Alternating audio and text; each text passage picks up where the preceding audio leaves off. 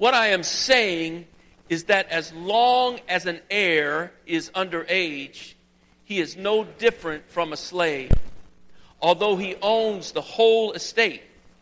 The heir is subject to guardians and trustees until the time set by his father. So also, when we were underage, we were in slavery under the elemental spiritual forces of the world. But when the set time had fully come, God sent his Son, born of a woman, born under the law, to redeem those under the law, that we might receive adoption to sonship. Because you are his sons, God sent the Spirit of his Son into our hearts, the Spirit who calls out, Abba, Father. So you are no longer a slave, but God's child. And since you are his child, God has made you also an heir. I want us to read one more time, just verses 4 and 5. I'm going to let y'all read it. Read it nice and loud, verses 4 and 5. I'll start, but you just jump on in. But when the times...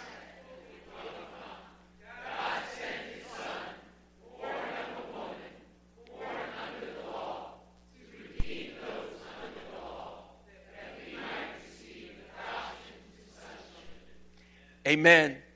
My title today is, I'm so glad he came. I am so glad he came. Are you glad he came? Is somebody here glad he came? I am so glad he came. Let me pray. Father God, we are thankful today that we can look back and know that you have come to save a people from their sins. And many of us here can say, amen, I'm one of those. I've cried out to him and he answered my call. Oh God, we pray that you'll be with us in the coming moments as we look at your word. Speak to us in the power of your word and by the power of your Holy Spirit. Be with us, we pray, in Jesus' name. And all God's people said, amen, amen. It is good to be here. I am so glad that Jesus came. And I know that many of you are as well. I want to look at this text, and we're really going to jump into the middle of it, into verse 4. And we're going to answer a few questions as we look at the text. And the first question I want to ask and answer is simply this. When did he come? When did he come? You know, here's the thing. We don't really know the actual day that Jesus came. We pretty much know it wasn't December 25th. But it's all right to celebrate it on that day. But the first question on the table is, when did he come? And if you look at verse 4, we get an answer. It says, but when the set time had fully come. Here's my answer to the question. When did he come? Jesus came at just the right time. When did he come? He came at just the right time. I like the ESV translation. It says, but when the fullness of time had come. In other words, when the universe was 9 months pregnant with the Messiah. When God had so planned and ordained it that time and eternity could not hold him in any longer, it was his time to come. He came in the fullness of time. He came at just the right time. I learned a few years ago not to make jokes with women who are 8+ months pregnant. You don't make this joke, well, maybe the baby will be a few weeks late. That's not a good joke for a woman who is out to here already, ankles and feet swollen, hot on a July day, and you say, maybe the baby will come late. You're ready to get slapped across the face in Jesus' name. Don't make that joke. And so a woman who's ready to go, she's ready for that time. She doesn't want to hear about being late. God did not show up late. God in Jesus Christ came in the fullness of time at just the right time. God came into this world. And so let me ask you, let me just say this. when Jesus came, it split time right in two. We talk about AD and BC, and secular historians talk about BCE and CE. Whatever you use, A, B, C, D, E, it doesn't matter. Jesus came and split time right in two. He is the middle. He is the center of everything. And when he came, everything had to change. Listen, when you're getting ready for a child, there's a few things that you do to get ready. First of all, you get the room ready. How many of you have had kids? You got that room ready, didn't you? You made sure that everything was in place. You got a nice little crib. You got you set up stenciling on the walls to make sure that it's ready for your baby boy or your baby girl. You bought things just to make it just right, so that when your baby came in to your house, they'd be comfortable, they'd be welcome, and it would be a good, safe place for them to be. Well, God did the same thing in getting ready for his son, but he didn't get a room ready at the Ritz-Carlton. Jesus didn't come to dwell in a palace or in a temple. He came, but God got the room ready in a little barn in Bethlehem. God got the room ready and put just the right cradle there, a feeding trough. You know, we say these words sometimes of the Christmas story, and we talk about how she wrapped him in swaddling clothes and laid him in a manger, and it sounds so nice. But it's actually a dirty, nasty place. The King of Kings and the Lord of Lords didn't have a temple prepared for him. He didn't have a palace prepared. He had a barn prepared. And he was put into a feeding trough that the animals would eat from. That's where the Son of God was born. God's telling us something about who he is by the way he came and what he came to do. But that's not all that you do.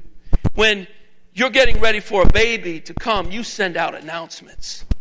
And I see this more and more. You don't wait till the baby comes. When you know the baby's coming, Instagram and Facebook and Evites are all over the place, letting people know, oh, we've got a special one coming into our family. We want to let people know.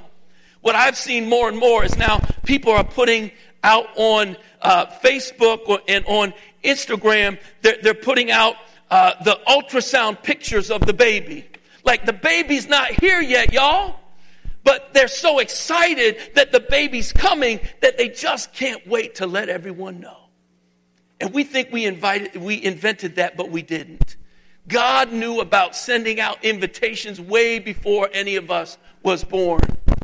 As a matter of fact, at the moment that the need for a Savior came, God let us know that he's on his way. In Genesis chapter 3, when Adam and Eve fell into sin, at that very time, after God confronts them in their sin, the first thing he says is these words, and he says these words to the snake in the garden. He says, I will put enmity between you and the woman, and between your offspring and her, and he will crush your head, and you will strike his heel. That's Genesis 3:15. Theologians call it the proto-evangelion. That means the first gospel. So the moment that sin enters the world, God says, we need a Savior. I'm going to announce he's on his way. The reading in Hebrew is a strange reading. It says, I'll put enmity between you and the woman, between your offspring and hers.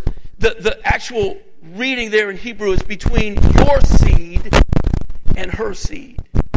Now that's a concept that didn't make any sense in the mind of a person in the ancient Near East. Because a woman wasn't thought to have the seed came from the man. But when God announces the birth of Jesus, it's not going to be the seed of a man. It's coming through the seed of a woman. And thousands of years before Jesus shows up on the scene, God says, I'm going to announce this right now, and I don't care who hears it. He wants us to know. He announces it 700 plus years before through the prophet Isaiah. I think someone already said these words from Isaiah 9:6. Unto us a child is born. Unto us a son is given, and the government will be on his shoulders. And you will call his name.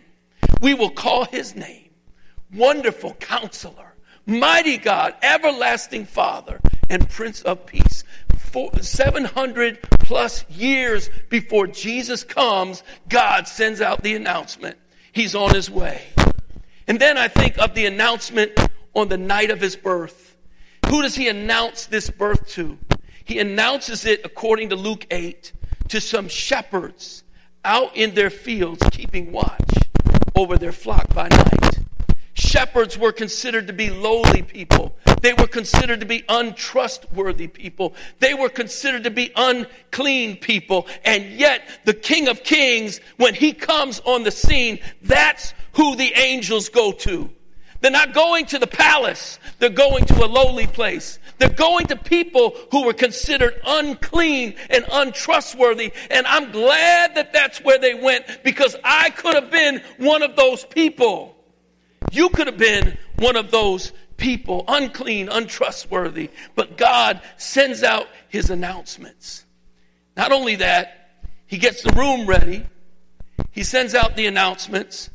But you also make sure that you've got the route mapped out, so you know exactly how to get where you need to go. When those birth pangs come on, when the water breaks, hopefully before the water breaks, but when mama is ready to go, when labor comes on, you know exactly where you're going. You map out the route to the hospital. You get your bag ready. You get everything ready so that when the baby comes, you know exactly what to do and where to go. Well, God got everything ready for the coming of Jesus Christ. 300 plus years before he came on the scene, there was a Greek king and general named Alexander the Great. And Alexander, in 10 years' time, went out from Greece into the Middle East. He went past the Middle East into Asia and into India. He went into Egypt and North Africa, and he spread Greek culture and the Greek language through all of these areas of the world. There were hundreds of language groups, but when he spread Greek language and Greek culture, now they were bound together by a common language, the language of Greek, and that became the language that was used for trade and commerce throughout this huge empire called the Greek Empire. And then the Roman Empire, as the Romans took over it, they kept that language. Well, what did that do? Why did God allow that to happen? Well, listen, when Jesus came on the scene, and when his apostles wrote the Holy Scriptures, the Scriptures were able to go out into all these parts of the world in one language, and people could understand the language of Greek. But not only was it Greek, it was a particular kind of Greek called Koine Greek.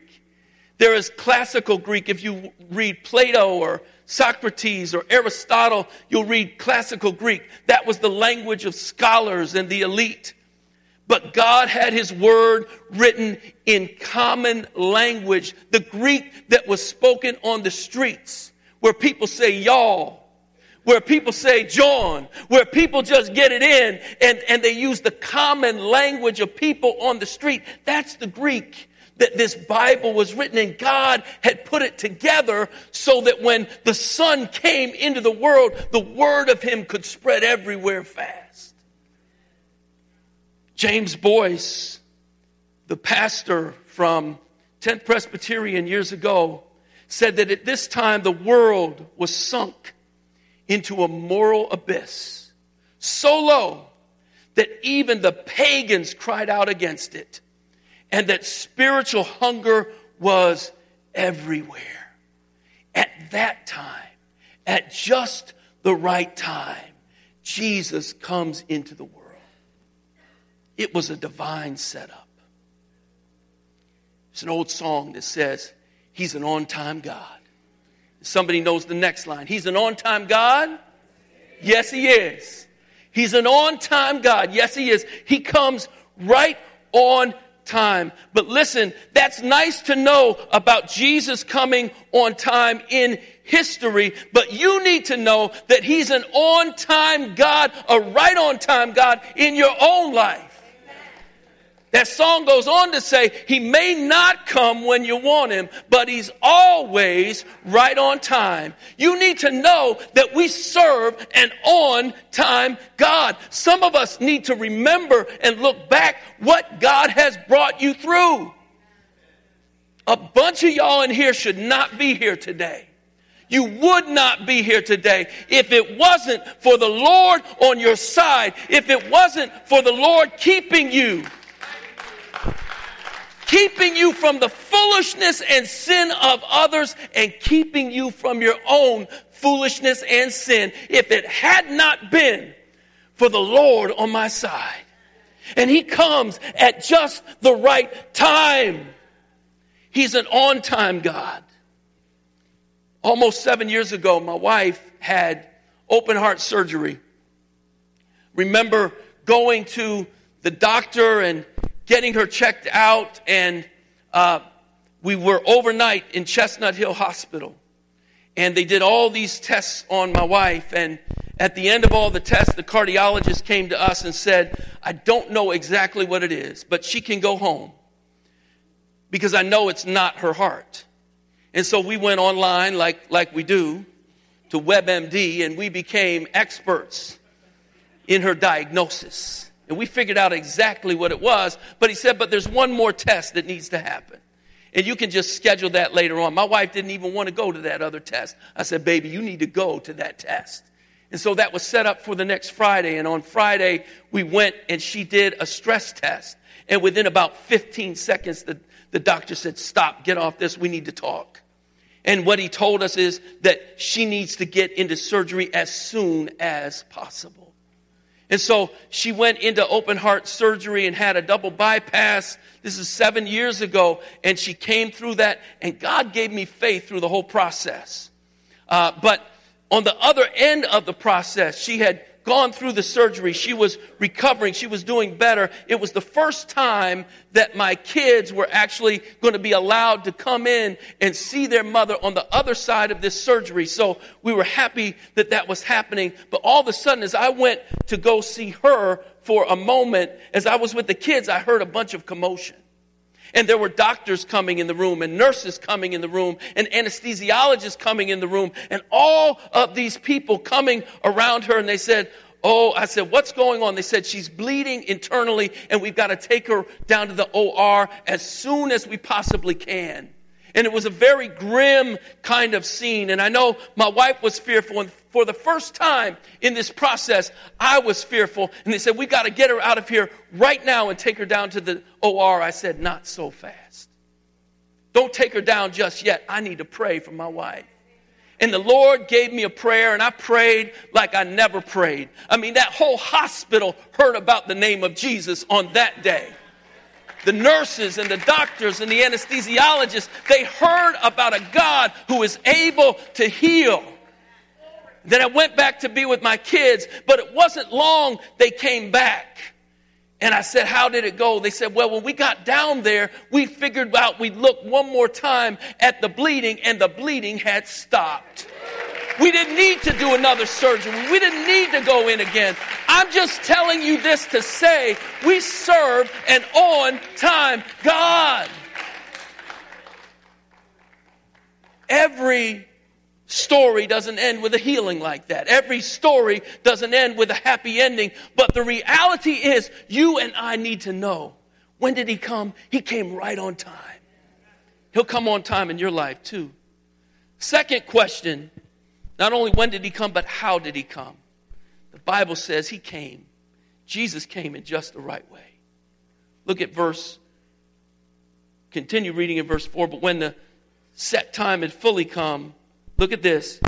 God sent his son, born of a woman, born under the law. We see three verbs here. He was sent, God sent his son, and then he was born of a woman and born under the law.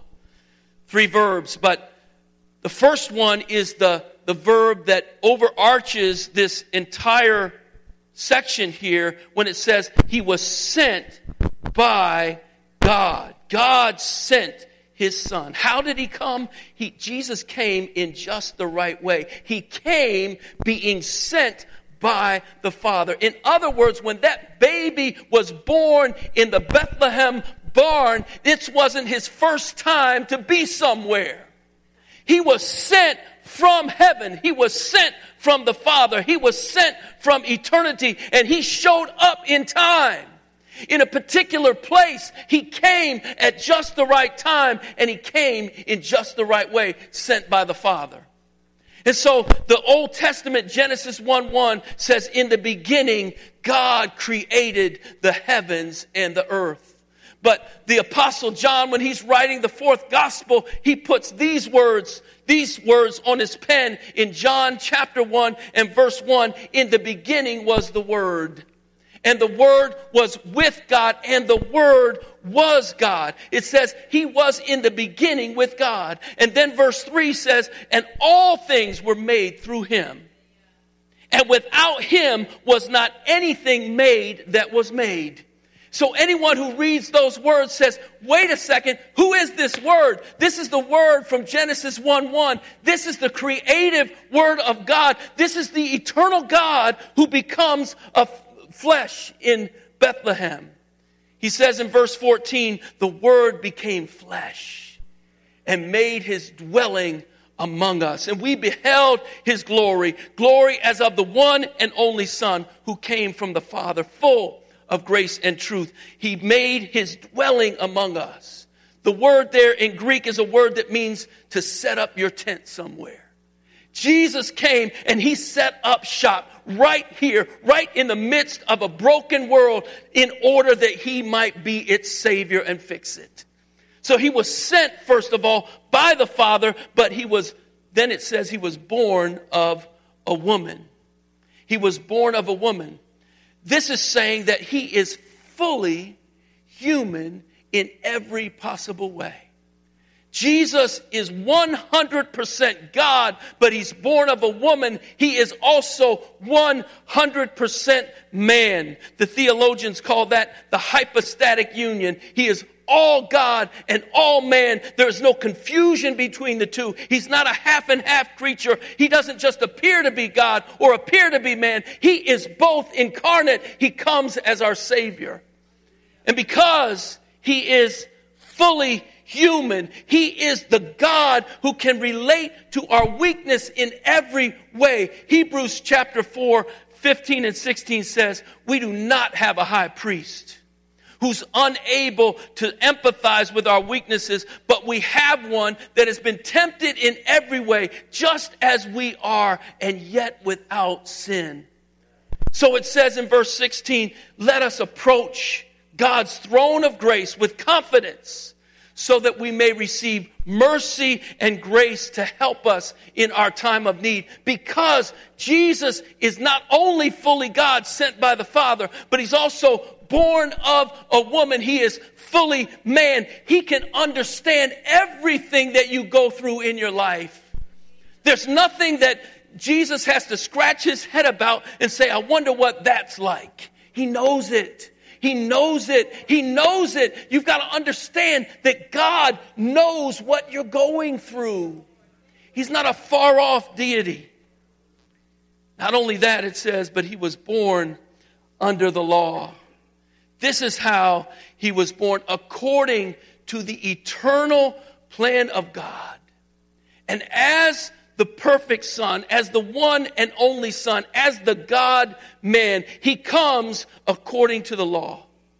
And so he must be perfect. He must be sinless. He must be without blemish. He comes as the Son of David, born in Bethlehem. Micah 5:2 had prophesied that 700 years earlier. But you, Bethlehem Ephrathah, though you are small among the clans of Judah, out of you will come from me one who will be ruler over Israel, whose origins are from old, from ancient times. Jesus is born in this little town. of Bethlehem. You could write a song about that if you wanted to. Bethlehem is not Jerusalem. It's not a big city. It's not a big place. It's not the center of anything. But Bethlehem is a small town. It's only about 6 miles away from Jerusalem. But it's a small town, a nondescript place. Not somewhere that you'd brag that you came from.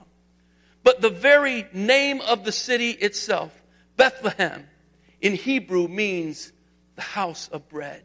Bethlehem. Don't say lechem to your neighbor. You might spit on them. Bethlehem, the house of bread. Jesus is born in the house of bread.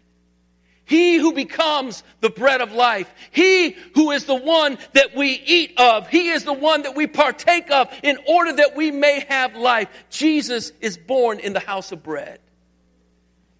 And we learn that as even though shepherds were out there with their sheep on that night when he was born, Bethlehem was a place where sheep were bred in order to be brought to the temple in Jerusalem, in order to be sacrificed as sacrificial offerings. Bethlehem was the place where people would go to buy their sacrificial sheep. But in Bethlehem, the one and forever Lamb of God is born. His name is Jesus. I'm so glad he came. Born under the law. He is God. He is man. He is born under the law. Jesus is qualified to save you. He is the only one who is qualified to save you. There is nothing else. There is no one else that is able to save this Jesus, Jesus the Christ, the Son of God. Listen, some of us are waiting on other things to save us. If I do enough good stuff, maybe I'll be okay with God. No, you won't. You can't do enough good stuff because you've done too much bad stuff already. Your money won't save you. Your education won't save you. Your family of origin won't save you. Anything you do won't save you. No other religion or philosophy can save you. There is one Savior. His name is Jesus, and I'm glad he came. Jesus came the right way. And brothers and sisters, let me say to you today, we need to come the right way too. We need to come like the wise men came, in worship and adoration and reverence.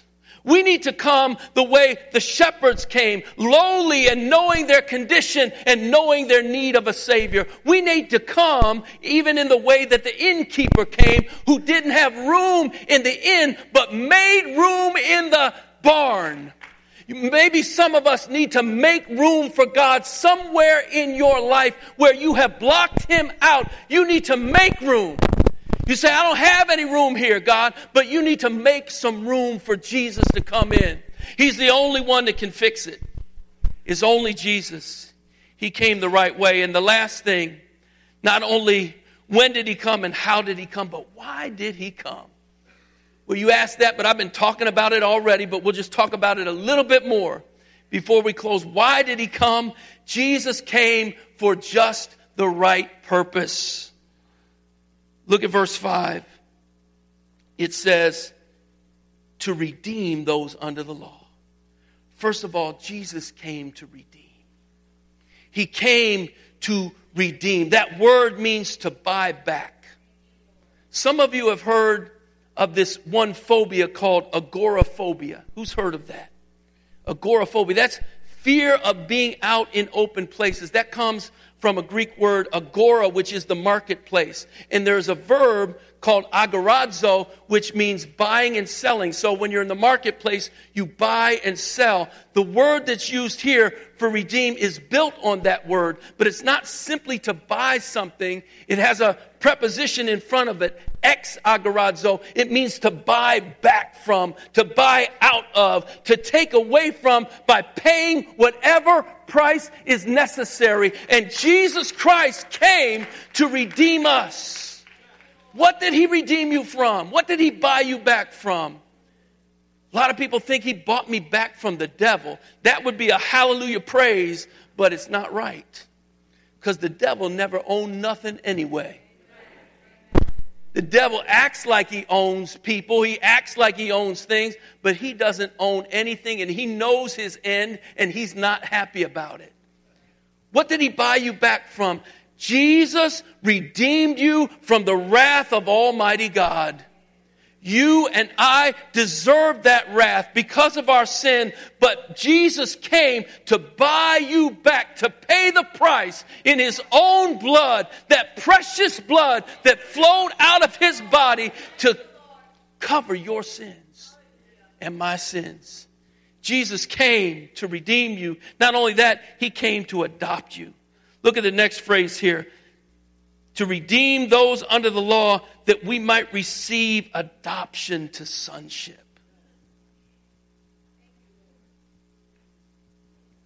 God adopted you into his family. And he knew the mess that you were before he adopted you. He didn't adopt you and then 6 months later say, oh my goodness. Or God might say, oh my me. This one's a mess. What did I do? I'm going to take him back. I'm going to take her back. No, God adopted with full knowledge of all your mess. God adopted with full knowledge of all that you would do that would not honor him, that when you wouldn't walk with him, when you wouldn't believe in him, when you would want to turn away. And God said, but I got you because you're my son, you're my daughter. I'm not letting you go. This adoption will stick. This adoption's not going anywhere. God buys his people back and adopts them into his family. I have a friend who has a really cool job. Her job is philanthropist. That means there's a whole lot of money somewhere in her family, and her job is to give away money. Her job is to look at different causes and different things and decide where to give away money. Oh, that would be a good job to have, y'all. My philanthropy job wouldn't last that long based on my savings account, however. But that's her job. And she tells the story of her parents letting her and her siblings know from a young age, listen, y'all, you don't need to be proud of this wealth that you have because you were born on third base. So when you score a run, to use a baseball analogy, you didn't have to go very far to score that run. You were born on third base already, so you don't need to brag about when you score. But their parents told them there are other people who are born, they're not even in the stadium. They're not even on the playing field. They don't even have a uniform, a bat, a glove, or a ball. But when they score, that's something to be happy about. Listen, Jesus has adopted you into his family, and you, believe it or not, are wealthy in the mercy of God. You are wealthy in the grace of God. You are wealthy in the love of God. And your job as a Christian is to be a philanthropist and give that away to the rest of this world. To let people know about this God. You don't have to hoard the resources that he gives, but you give them away to the glory of his name. Last thing here is not only has he redeemed you and adopted you, but he came to set you free. Someone needs to hear this today. He came to set you free. Look at verse 7. So you're no longer a slave, but God's child. You're no longer a slave, but you're God's child. Jesus came to set you free from anything and everything that would come between you and a relationship with God and the glory of that relationship. He came to be in that place to set you completely free so that God will be glorified in your life and through your life to the praise and the glory of the name of Jesus. Listen, that's a good word, but it's a hard reality for many of us many times because we are bound up. We are not free in many different areas, but you need to know that a Savior has come and He can and He will set you free. Call on His name. Call on His name. Old folks said He's a lawyer in the courtroom. He's a doctor by your sickbed. He writes out all of your scriptions, my wife told me. Not prescriptions. He writes out all your scriptions. He's a heart regulator. He is a mind transformer. He's the God who can make a way out of no way. He is the God of hope. I want to ask you today, as we're considering the God who has come at the right time, in the right way, for the right purpose to set you free, do you need hope? What do you need hope for in your life right now? He is the one who gives hope. This is what I've found, that many people, even who have been Christians for a long time, we get to a place, we get to a situation, and in certain areas, we're just hopeless. We just get to a point where we kind of think, well, I guess that's all there is to it. I remember when I was hype about Jesus. I remember when I couldn't tell enough people about Jesus. I remember when I was excited about everything in life. But now I've been beat down. Life has knocked me back many times. And right now I can go on in this Christian life, but just kind of under the radar, living a semi-hopeless Christian life. Brothers and sisters, that's not the life that God desires for you to live. So someone here may be asking, you're going through something and you feel invisible. God, do you even see me? Ask Hagar that question.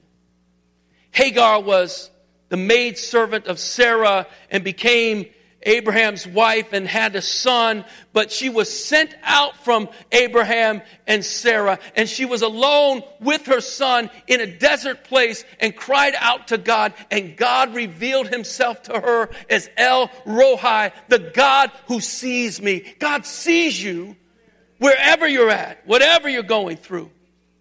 Someone else may be asking the question, but can God really forgive me? Look, other people don't know some of the dirt I've done. They don't know the dirt I did years ago or even what I did last night or this morning. They don't know just how dirty and filthy and messed up and away from God's way I really am. God, can you forgive me? Ask David. David, who had an adulterous affair with Bathsheba, and to cover it up, had her husband killed on the front lines in the war.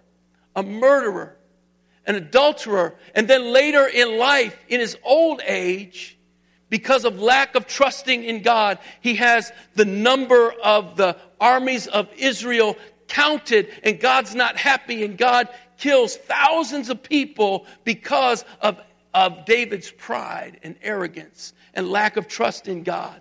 Can God forgive me? Asked David. He writes these words in Psalm 32, "Blessed is the one whose transgression is forgiven, whose sin is covered. Blessed is the man against whom the Lord counts no iniquity, and whose spirit there is no deceit." God is able to forgive anything and everything you've ever done. Someone else says, but can God rescue me? You don't know what a mess I've made. You don't know what a mess I'm in. Ask Gideon if God can rescue you. Gideon was faced with an army of 120,000 Assyrians. He had an army of 10,000, and God says, that's too many people. If you win, you'll think you did something. And so God takes that army of 10,000 and gets it down to 300 men against an army of 120,000. And God routs that army through Gideon. Can God rescue me? Yes, He can. Last question, can God take care of me? Will God take care of me? God, will you take care of me? Ask the thousands upon thousands who gathered to hear Jesus Christ preach the Word of God and teach the Word of God, and they were hungry in the wilderness, and God takes 5 loaves. Jesus takes 5 loaves and 2 fish and serves them and feeds 20,000 people. The one miracle that we see in all four Gospels is the feeding, we call it, of the 5,000, but that's just the men. It's not the women and the children, so it's probably at least 20,000 plus. And he feeds them with next to nothing. God, can you take care of me? Yes, he can. Yes, he will. Brothers and sisters, Jesus came 2,000 years ago, a baby born in a Bethlehem barn. I'm so glad he came. Are you glad he came? Because he came at just the right time. And he came in just the right way. He didn't need anyone's help in his coming. And he came for just the right purpose. And if you believe in him, if you trust him with your life, you can know that it's going to be all right.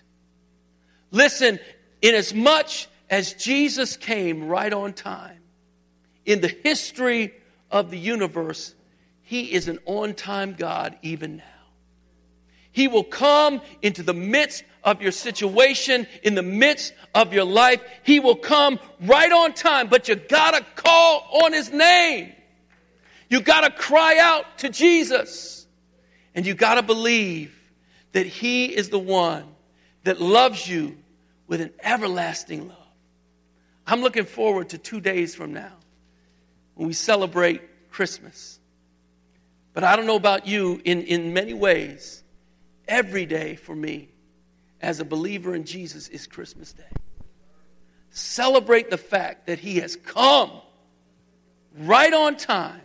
He's come in just the right way, the God-man, the only one qualified to save. And that he has come to do just the right thing, to save his people completely and totally from their sin. Let me pray. Father God, we thank you today that you are such a good God. We thank you, Lord God, that you have not treated us as our sins deserve, but you have come in order to give us life, an abundant life in Jesus Christ. We celebrate your first coming 2,000 years ago. We look forward to your second coming, where you will put everything in order and make all things right. And Lord, I pray even today that in this meantime between the first and second comings, that Lord, we may be found faithful. We may be found believing. We may be a people who call on your name and know of your grace, your mercy, and your power. Have your way and be glorified in all things we pray. In Jesus' name, amen.